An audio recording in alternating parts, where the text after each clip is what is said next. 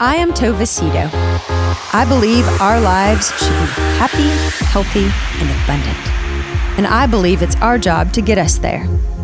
Every week, I will have inspiring, educational, and fun conversations that will help you live your very best life. Welcome to The Remedy.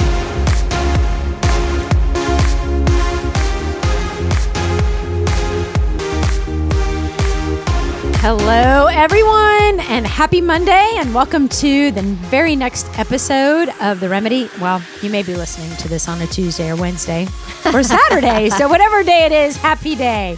You guys are in for another fabulous treat. As I talked about last week, we talked about shame with my dear friend and therapist, Janice Gaunt, and today we talk about ego. But before we tackle this incredibly... I can't even imagine what I'm about to learn today. I'm so excited. No pressure there. I'm counting on you. No, please don't. That's why I have guests, so that the experts can teach us everything we need to know. But before we go down that road, I just want to thank Dave and Taylor Nichols again from Austin for sponsoring yet another episode of The Remedy. I am so grateful to everyone who sponsors an episode, because without you and your continued support, Kevin would not get paid, and then... Yes, that is thank you from both of us. I would get fired, and and so thank you for making another episode possible. And if you are interested in sponsoring an episode of The Remedy, all you have to do is go to tovacito.com, click on The Remedy, click on Make a Contribution, and you can make a donation of any amount. We've had very small amounts to very large amounts, and whatever the amount, it doesn't matter. We just are appreciative of your contribution and your continued encouragement and support of this great adventure we are on all together. So, fan favorite, Janice Gaunt is back in the house today, and we are so grateful that you are here. Thank you. Thank you for having me. Oh. I like being here. It's so much fun. It is so much fun. It is. It really is. Well, we try to make it a lot of fun. We try to make it easy. Keep saying that You for all make the it people. so easy, Tova. For all the people who are nervous about coming on a podcast. Oh, no. You make it really, Tova, you make it so easy. You're really gifted at this and making me feel comfortable, and I know you do everyone else, and asking really good questions. It's really a pretty easy thing to do. Wow. Well, when you're smart and gifted like you, it makes it even that much more fabulous. And you always teach all of us so much. And Kevin especially appreciates it because it's free therapy. Absolutely. You guys think I'm over here working on stuff, but I'm just listening. I know. I saw you taking notes earlier. Okay, I get a lot of good stuff from the show. I know. It's really good. It's actually really good. Okay, so today we're going to talk about something that I feel like I know a little bit about, but I don't know a ton about, but I want to know a whole lot more about, and that is ego. It's such a small word. It is. Three it's letters. a big word. 3 letters that Right. that carry a lot of weight. And so let's start out by just defining it. In your opinion, Janice, what is our ego? I think our ego is the part of ourself that gets lost in our physical being or our thinking. I think that it is an active illusion that we learn to develop early on, and we hold on to it with clenched hands because we're so afraid that if we lose our ego, or some people ascribe the definition a sense of self, but I don't really think that that's what an ego is. I think that it is a part of us that edges, I like the acronym for ego, edging God out, that it is the part of us that separates ourselves from our divinity. From our original creation. Right. Is that what you mean? Yes, from our I believe that we are divinely created, each and every one of us. And I think that living in the recognition of that in our God consciousness is what we were meant to do. And I think the ego is the part of us that gets concerned with the now instead of being in the world as opposed to the recognition of our spiritual selves. It's complicated because we do have bodies. We are an incarnation, I believe, of spiritual energy, and so is everybody else. So whatever I ascribe to myself, I'm going to ascribe to my fellow man. And yet, because of our humanness, we were created to have that part as well. I think that what we forget about is the eternity of our being. And I think that the ego is what kind of keeps us from being comfortable in that eternity of our being. Does that make sense? Okay, when you say eternity, what does that mean to you? To me, it means that I came into the world as a spiritual being having a human experience, and that I will leave the world as I go back into my spiritual body. So I think that my spiritual body is innate in my physical body, but it is a transition. That's why I like to think about when people die, that they simply transition back to their original spiritual self. I remember when you, I know you know what I'm about to say, but I was doing a funeral for someone. I think I was supposed to meet you, and I had to cancel because I was doing a funeral. I said, I told you I'm going to a funeral, and you were like, when did your friend transition? And it wasn't even a friend. I was officiating the service of a funeral, but I had never heard that word, and I liked it so much. And I remember texting you, thank you for that beautiful word, because the word died is finite. It's over. It is. When something is dead, it's not alive. Right. And I think it's that when not true about us. Right. And then when someone passes away, I don't like that either, because then it's like they're gone, which I don't believe that either. No, Our me neither. spiritual At all. body transitions back to its original form and leaves our human body. And maybe, I like to think about my mom and dad being around me a lot, so that because they've passed away, and you believe their spirits. Yeah, they've all transitioned, and so they. Mind if I ask a quick question? Yeah. Sorry, I didn't mean to interrupt you guys. No. So you're saying that when you pass away, you're not transitioning to a brand new plane. You're sort of reverting back to where where you came from originally. Right. Well, I'm not so sure that we don't come back another time. I think that we came from a spiritual plane. I mean, who the heck knows? Right. This is just, Where we go. I'm very interested in this this stuff. is just what I think.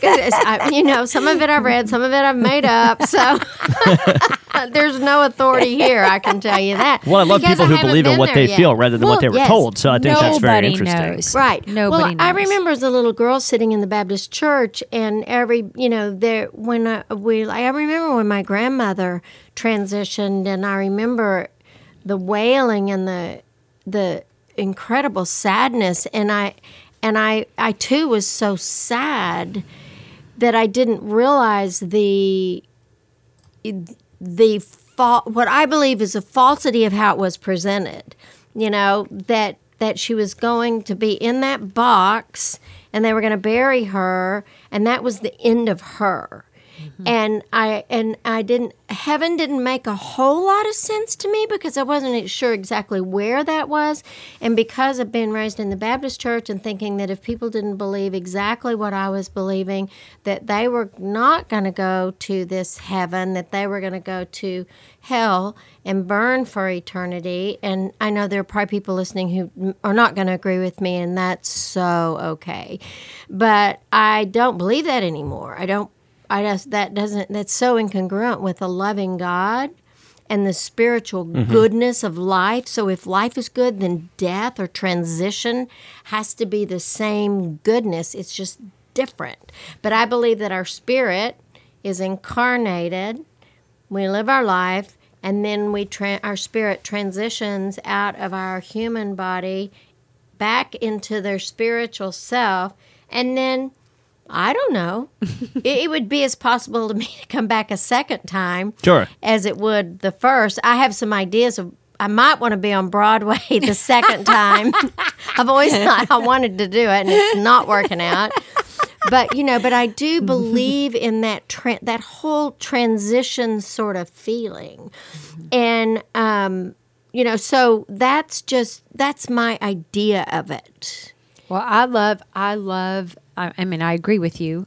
Who knows how it looks or where it is, but I don't believe this life is it. Right. I just me neither. don't believe this life is it at all.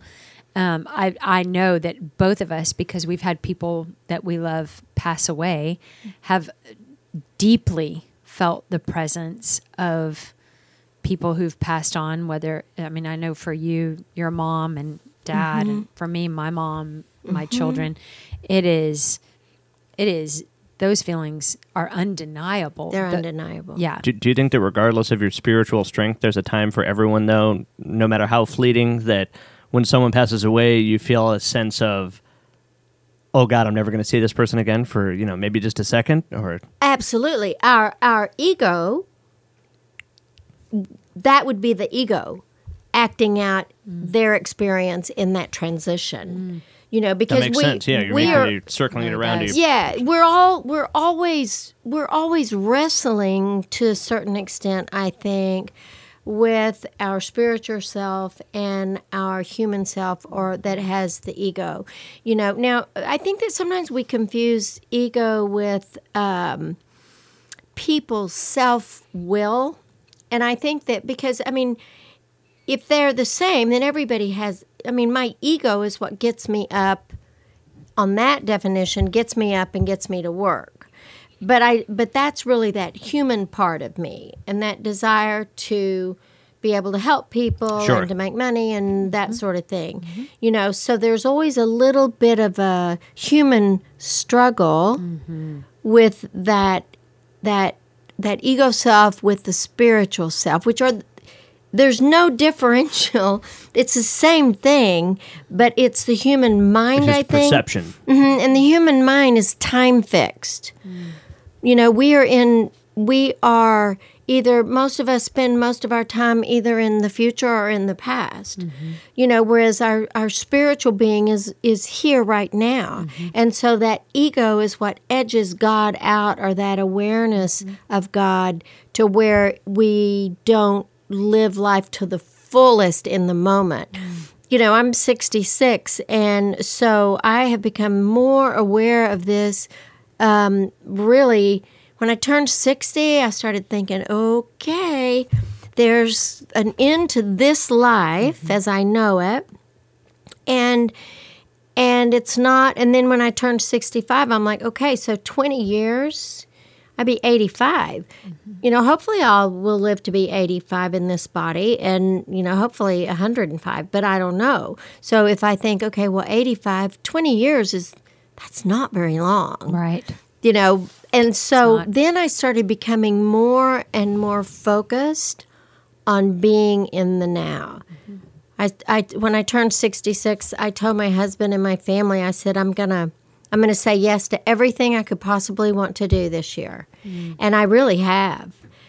And it's been really fun, because I am aware of that time that will come in the future But if I'm thinking about the past or I'm thinking about that time, then I'm missing the now. And this now, right here with you two, is the only real thing I have. And that when I'm in that spiritual body, then I'm not experiencing the ego. You know, the pain body that people talk about, Eckhart Tolle, I think it's Tolle, I'm not sure, but is about it's really the same thing that I call the wounded child. It's the part of us that still carry the emotions and the experiences of our child. So that's why we act out of that pain body. Eckhart got really suicidal at one time, and it was the awareness of his pain body that kind of pulled him out of that. Because when we act out of our woundedness or our pain body, we're not in the now, and we're not in our adult self. So emotion is energy emotion, and if we don't experience it as children, watching our adults contain their emotion and speaking about it, but not spewing it out into our environment, then if they're spewing it, we will absorb it. Children are emotional sponges, so we will suck it in, and then we'll carry it around with us for a long, long time. That's what panic attacks are always about a re-experience of a pain experience. You know, so one of the things that I do with people with really severe anxiety is go back and go to their family of origin stuff. If they haven't had a post-traumatic experience, you know, I mean, if they haven't had an extremely traumatic experience and they're not experiencing some PTSD from that, then they're experiencing some PTSD from childhood. And so that's that pain body, you know. And so the recognition of that and the ability to let it dissipate is what will keep us back in our spiritual selves. So, to your point, Eckhart Tolle, I've read a couple of his books, and I really find him so incredibly fascinating. So fascinating. I mean, I was listening to a podcast with him recently, and the interviewer asked him, "Do you have any ego?" And he said, "No, I have no ego." And I mean, to me, that is just mind-boggling, because I don't know of anyone who can truly live without an ego. And it was so interesting because they asked him, like, so how would you define ego? And he said, you know, well, a lot of people think it's like, oh, that guy has such a big ego. And so that word means you're so full of yourself, and right. you have this inflated sense of value. Yep.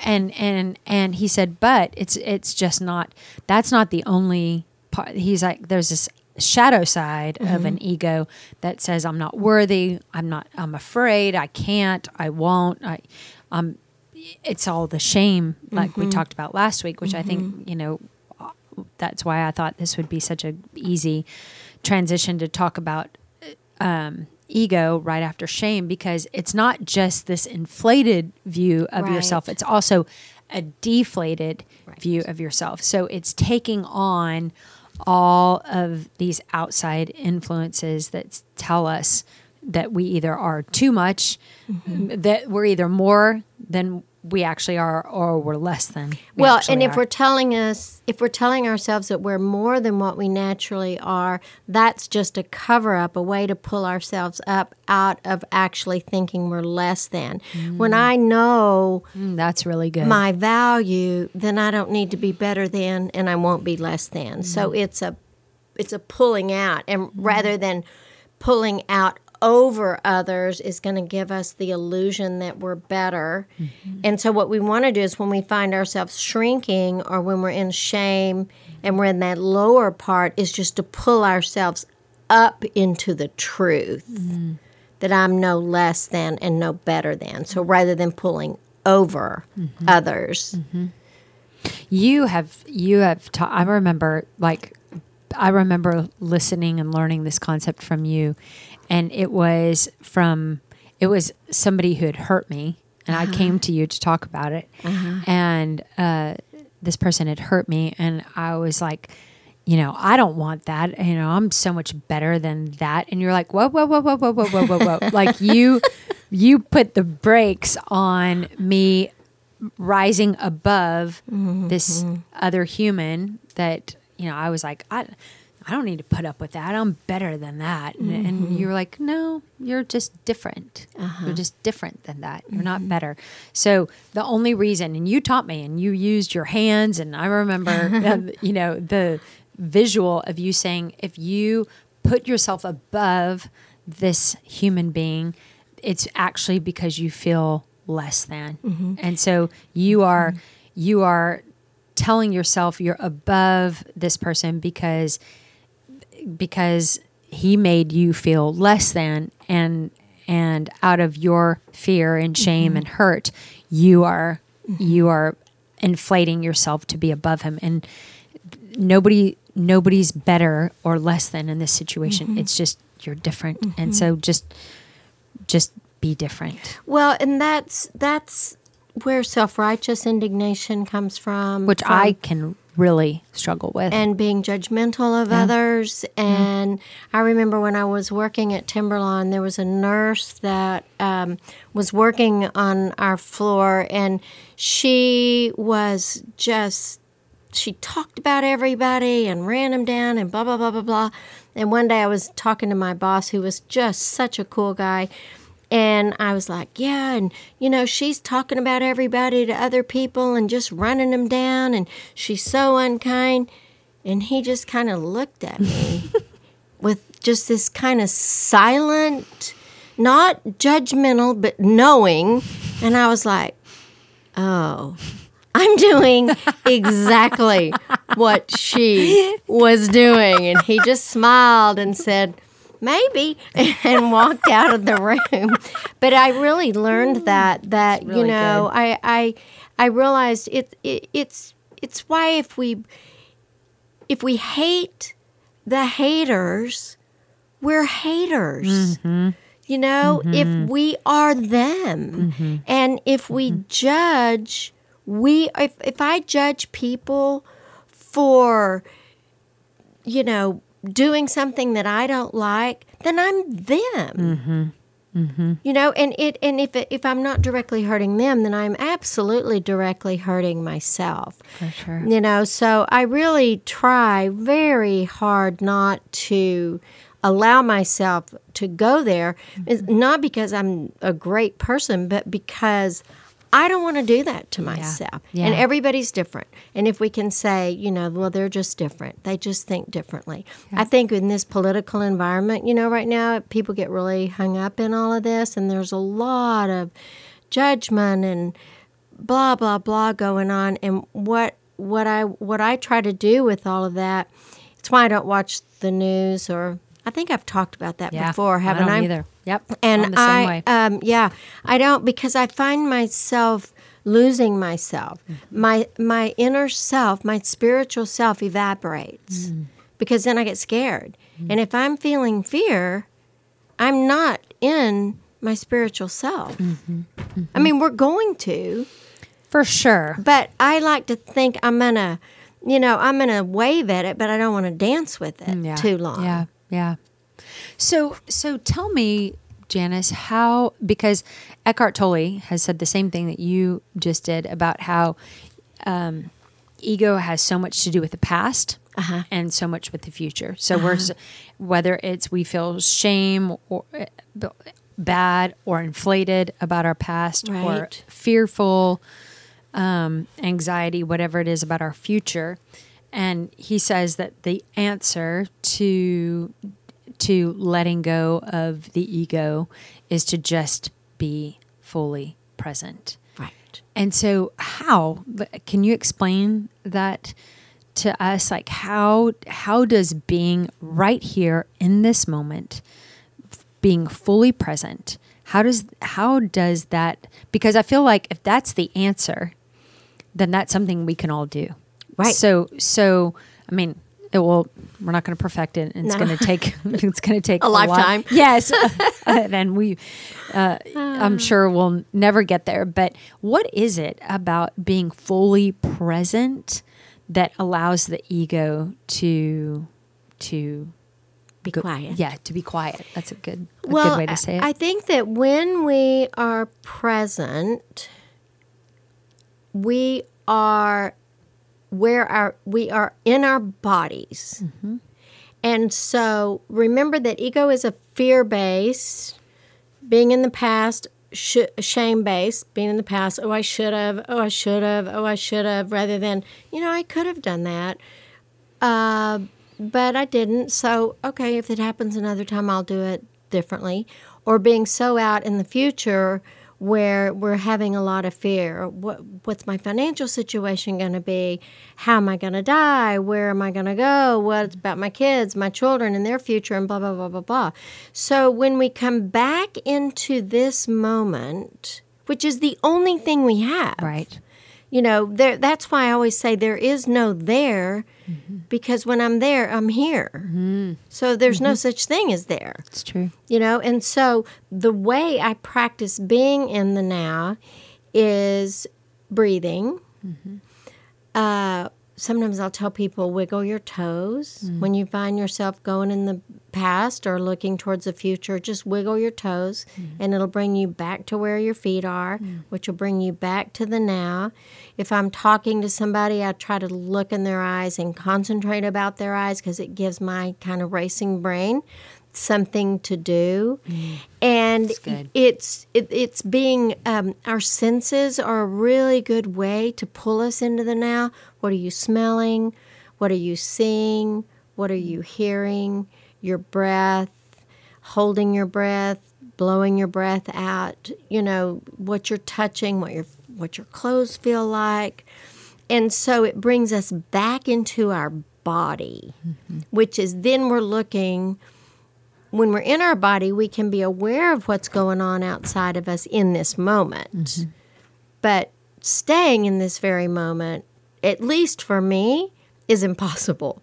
But I work towards it. I think I may have said this before on this show, but one of my biggest regrets as a mother was that I didn't spend enough time just being with my children in the moment, like sitting on the floor with them, being mindful of how they looked and feeling them. And, I was always busy trying to get them dressed or hurry up, you're going to be late, or let's go.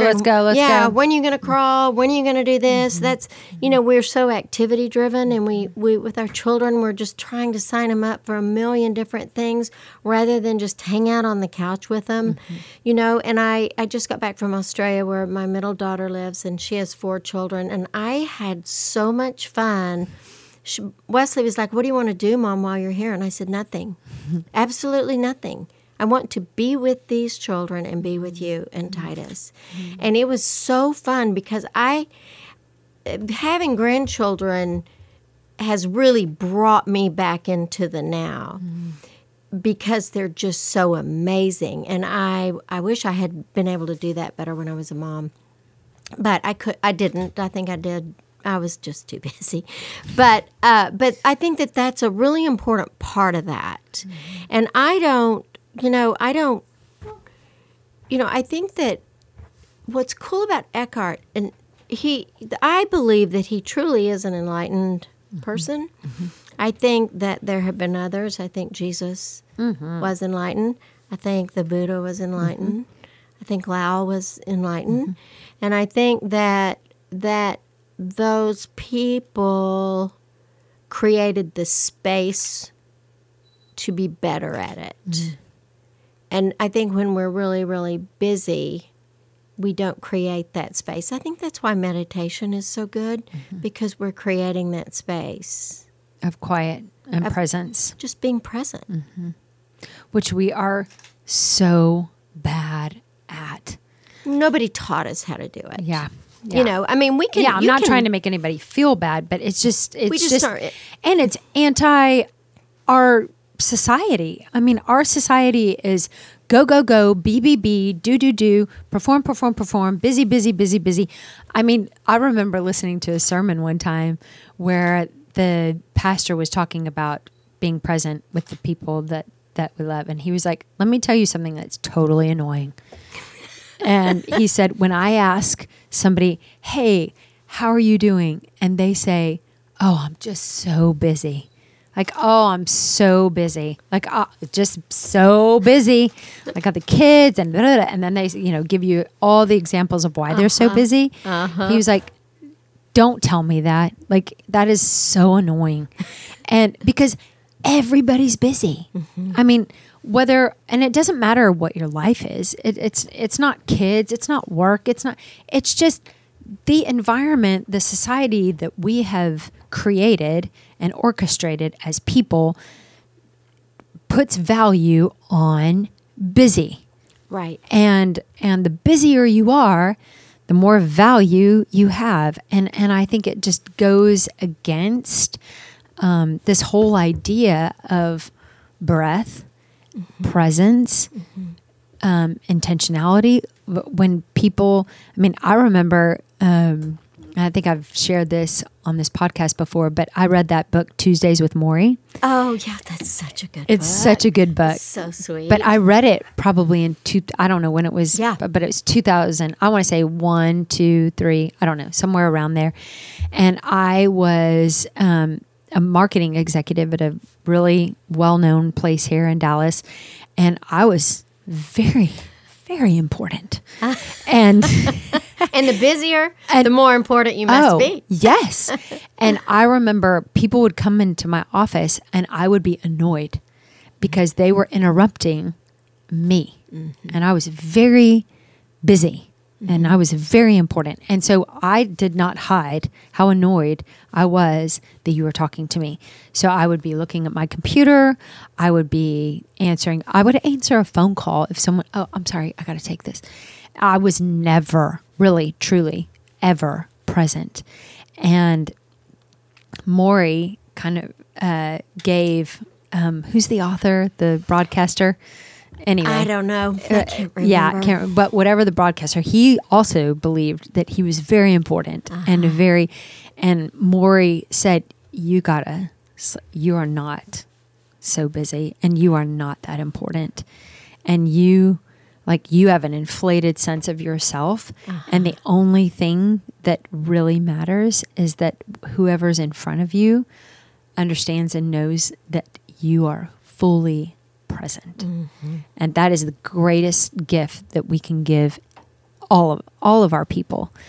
And I think in a world where with our phones and technology and right, the TV, all of it, when my kids get in the car, I'm like, phones up, because otherwise they're not going to talk to me. It's like we don't, and there's no space. There's no space in our lives. There's no margin, because when you and I were young, and even in our 20s, and we were meeting someone for dinner, if we beat them, we just sat. Right. We just sat there and waited. We did. We weren't, but now there's TVs on every corner of the restaurant, and we have our phones, and there's emails, and there's Instagram, and there's text messages, and we can do 1,000 things until the person shows up. Right. It's getting worse.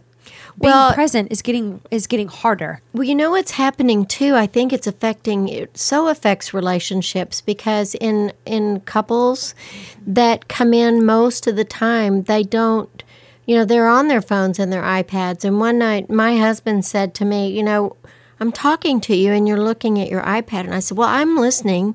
He goes, no, I don't think you are. So I'm like, you know what, you're right. So I turned my iPad up, and I've really been working it when he's talking to me to shut my iPad and actually actively listen. And when you're actively listening, then you will be in the present, because you are mindfully leaving what you are doing and going to that person.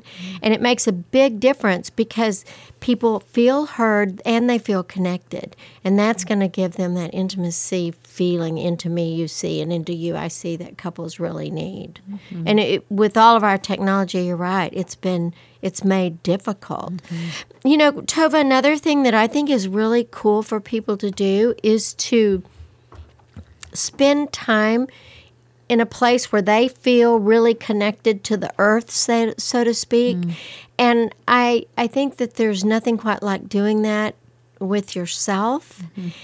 On my way back from Australia, I went to Hawaii for 3 nights and spent some time writing on this next book. But I also spent time sitting on the beach, literally just looking at the ocean and being fully present with myself and, by the pool or, it's probably easier for me to feel that spiritual connection in a really nice hotel. Right. The sheets in Hawaii. The sheets were spiritual when I got in there. They were great.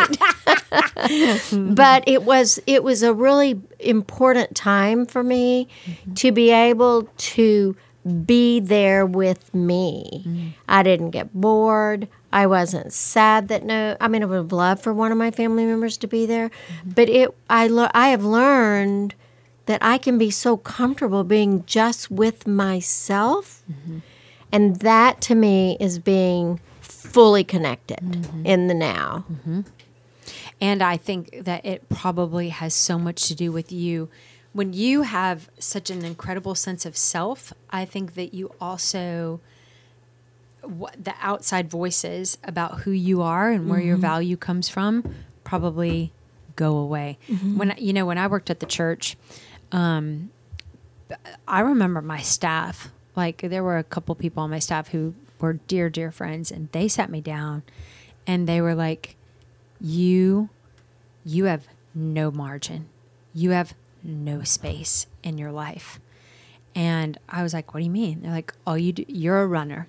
Like all you do is fill up every space of your day. And you're usually late because you've overpacked. And you need space for you.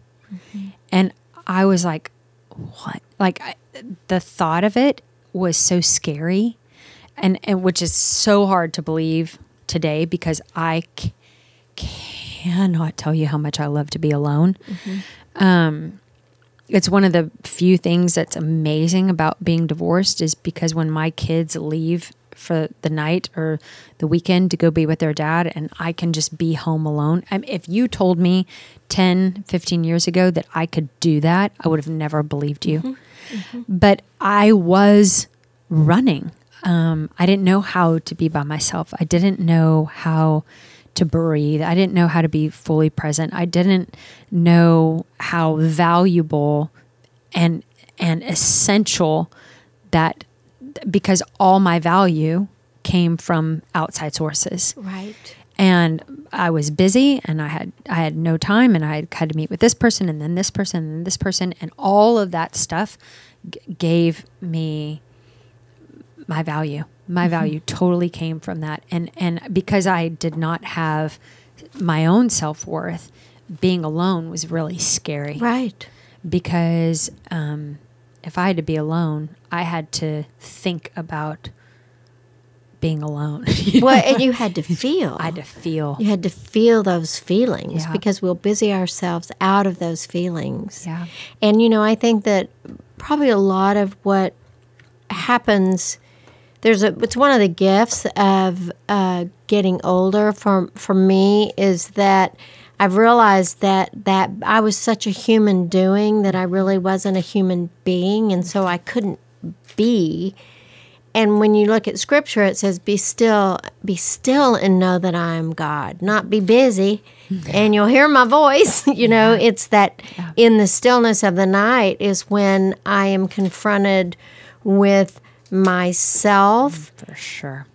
There's nothing to distract me from it. And if I'll allow myself to go into that relationship and maybe I do an inventory and think, okay, was I harmful to anyone today? Do I owe anyone an amends? Sometimes I'll go through the 12 steps and use those in order to make sure that I've got my side of the street clean. And then I can just be comfortable being. And it's such a gift. It is such a gift. And it doesn't mean that I don't want to be with friends and family. Oh, for sure. I want both, but the ability to be with myself and be comfortable in my own skin, to me, is the greatest gift I've ever received. I think it's one of the greatest blessings that has transpired in my life over the last 10 years, is just understanding that it's not the outside that brings value to me. It's me. That, it's just being. It's just like we talked about last week with shame. Like, I have value because I breathe. So how early does this ego start? I mean, we're born without an ego, I would think. Well, because I we don't. I mean, Well, how would we be born with it? So where does it come from? How does this monster even develop? I think we're taught. I think when you look at an infant is very much present. And when they're hungry, they scream. And when they, have a wet diaper, you're going to know about it. When they're tired, you're going to know about it. And then I think slowly with conditioning, we teach them to, we try to make them busy. People enroll infants, and I'm not criticizing it, but the little bitty kids in singing classes or, exercise classes, or trying to teach them so much so early rather than just letting them play with the box or something, some of those things. And I don't think there's anything wrong with that. I think it's all about moderation. And I think that when if we can teach our children that concept of moderation, I don't think you want to have nothing to do all the time, but I think you want to be moderately busy. I think you want to be involved in moderate activities. I think you want to be with friends a moderate amount of the time, play on your iPads moderately, and all of that. Then when there's that downtime, then people can develop that capacity. But I think we learn it very early on. Once I remember my mom saying about my grandson when he was little, she said, Owen is so full of himself. And she said, we need to do something about that. Like that was a bad thing. And I was Please like, don't take that away from him. Oh, no. He is, I hope he remains full of himself his entire life. Because if people can be full of themselves, not better than, that's not full of yourself. That's actually coming from that, that emptiness. Right. So if we can develop that capacity to be full of myself and be enough for myself, then we can be present with the people in our lives. And that ego won't be so disruptive. How do we do that? How do we find that balance of being true to ourselves and taking care of ourselves and sort of being selfish in what we need and what we want, and yet be a good wife or be a good husband or be a good mom or dad and coworker? And I mean, how do we find the balance of that? I think self-care is, first of all, really, really, really important. I think there's an acronym for HALT: hungry, angry, lonely, or tired. Whenever we feel ourselves kind of losing ourselves and getting anxious, we check out and say, am I hungry? Am I angry? Am I lonely? Am I tired? If you're hungry, really eat. If you're angry, you might want to talk about it with somebody. If you're lonely, call somebody or go to the mall. I had a client who was really, really depressed, and she said, I'm just so lonely. And I said, go to the mall and just sit on the bench and look at people and say hi as they walk by, and you will connect, and that'll help. People really help us with loneliness. And sometimes we need, we weren't created to be all alone all the time. Right. And then tired, if you're tired, you need to sleep. So that self-care and saying yes when we want to say yes and no when we want to say no, more times than not. Yeah. I think that is so underrated. I mean, especially as women, like we feel all this pressure to say yes, and because there's other women who are living in the houses next door to us who are doing more, doing even more than we want to do, and it looks like they're pulling it off perfectly. So our what we have to understand, and I think this is really important, is our capacity is different as people. Like Right. my do capacity is different than your do capacity, and like I have just like as a parent, I have 3 kids who I'm a single mom. They are involved in everything. And when I first adopted them, I was going to be the mom that was going to be at everything. I was going to be at everything. I was going to be on every sideline. I was going to be at every performance. And then I was like, I am dying being at everything. Like, this isn't fun. I'm not enjoying it. I'm exhausted. And then put work and leading Bible studies and speaking things and like things that I'm passionate about, Right. and now dating, like, okay, Tova has to have some margin. Like Tova's life has to have margin. I want to spend time with my boyfriend. I want to spend time with my friends. I want to do my podcast. I want to teach my Bible study. Like, I want to work. These are things that are important to Tova. I want to be a good mom, but my definition of that may look different than the stay-at-home mom who's got all this margin and all this capacity to be at every. So I, at some point, I can't remember when it was, but been in the last couple of years. I was like, I'm not going to be at every game. That's good. I'm not going to be at every game because, number one, I don't care about being at every game. Like, it doesn't. That has nothing to do with how much I love my children. And I don't want them to think that if I'm not at a game or if I am at a game, that says anything to do.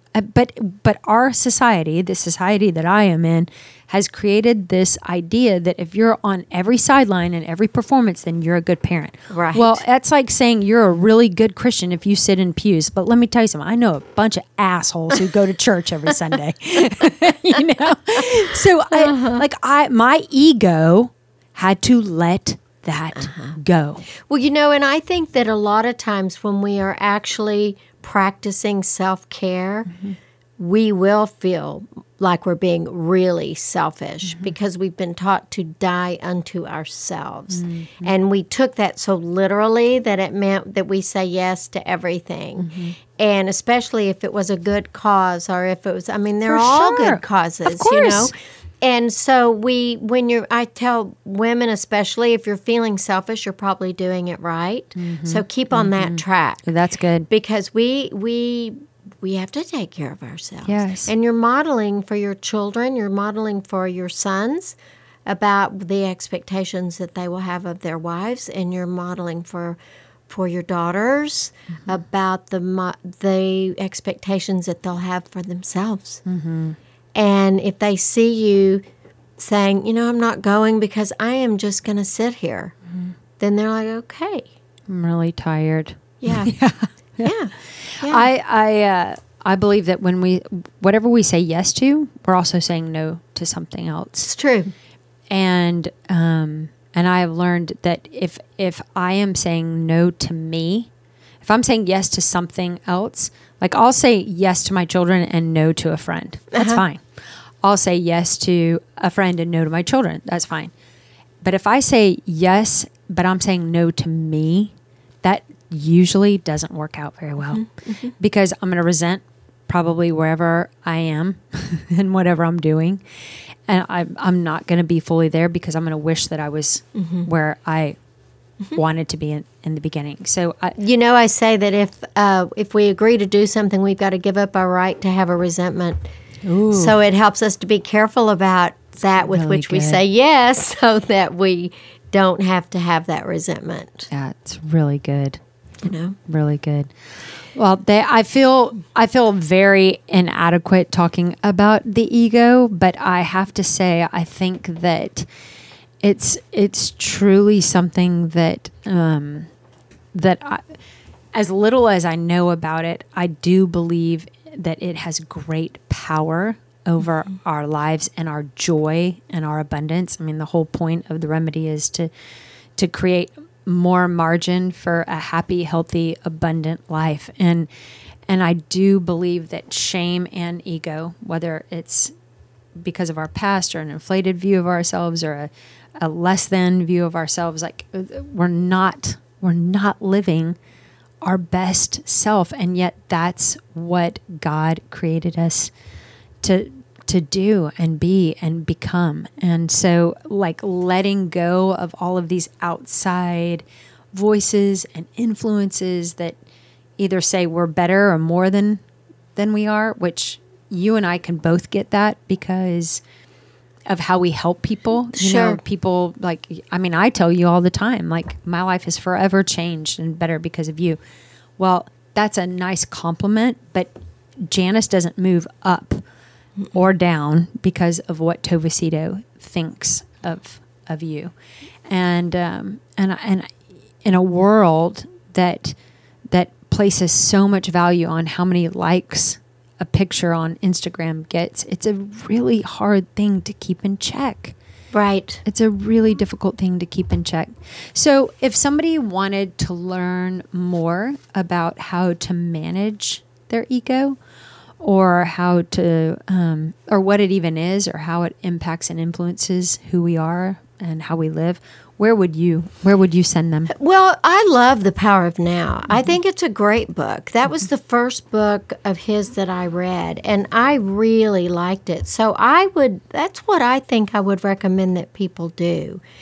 Start with a book by Eckhart Tolle. Yeah, or listen to some of his podcasts. I think that they're great. And I think that you'll start to develop an understanding of it. It's not complicated. It's just... It's an awareness of being out of the now.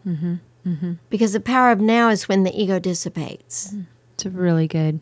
I've read it, and I need to reread it. It's one of those books that you probably need on your side table, right? And just to kind of look back on every once in a while. Yeah, I've read it, I think, 3 times, and I saw mine the other day when we decided to do this, and I thought, I should pull that out again and read it. Because it's interesting. It's very good. It is so, I mean, to me, whenever I have read his books or I've ever listened to him, I think, wow, like his thinking and his way had to come from something and somewhere else, because no person, no human no human mind has the capacity to develop all of those ideas without it coming from something supernatural. Yeah, it's a spiritual truth. It really is a beautiful spiritual truth that I believe, especially because, I mean, and if you haven't read his book and you're listening to this, I mean, he was suicidal. Right. Like he wanted to die. And I thought the most interesting part of that was he said that if there was a part of him that was looking at himself saying, you're not worth living, then the part of him that was looking at the person that wasn't worth living, he needed to pay attention to that part of him. Like, who was saying that he wasn't worth being alive? That's the pain body. Yes. And that's the wounded child. Yeah. So even in his own self, he was looking outside, looking in. Yeah. It's so interesting. It really is. Thank you. You're welcome. So much, was fun. Janice. I loved it. Thank you. And I can't wait for next time. It's going to be amazing, whatever it is. It always is. Thank you. You're welcome.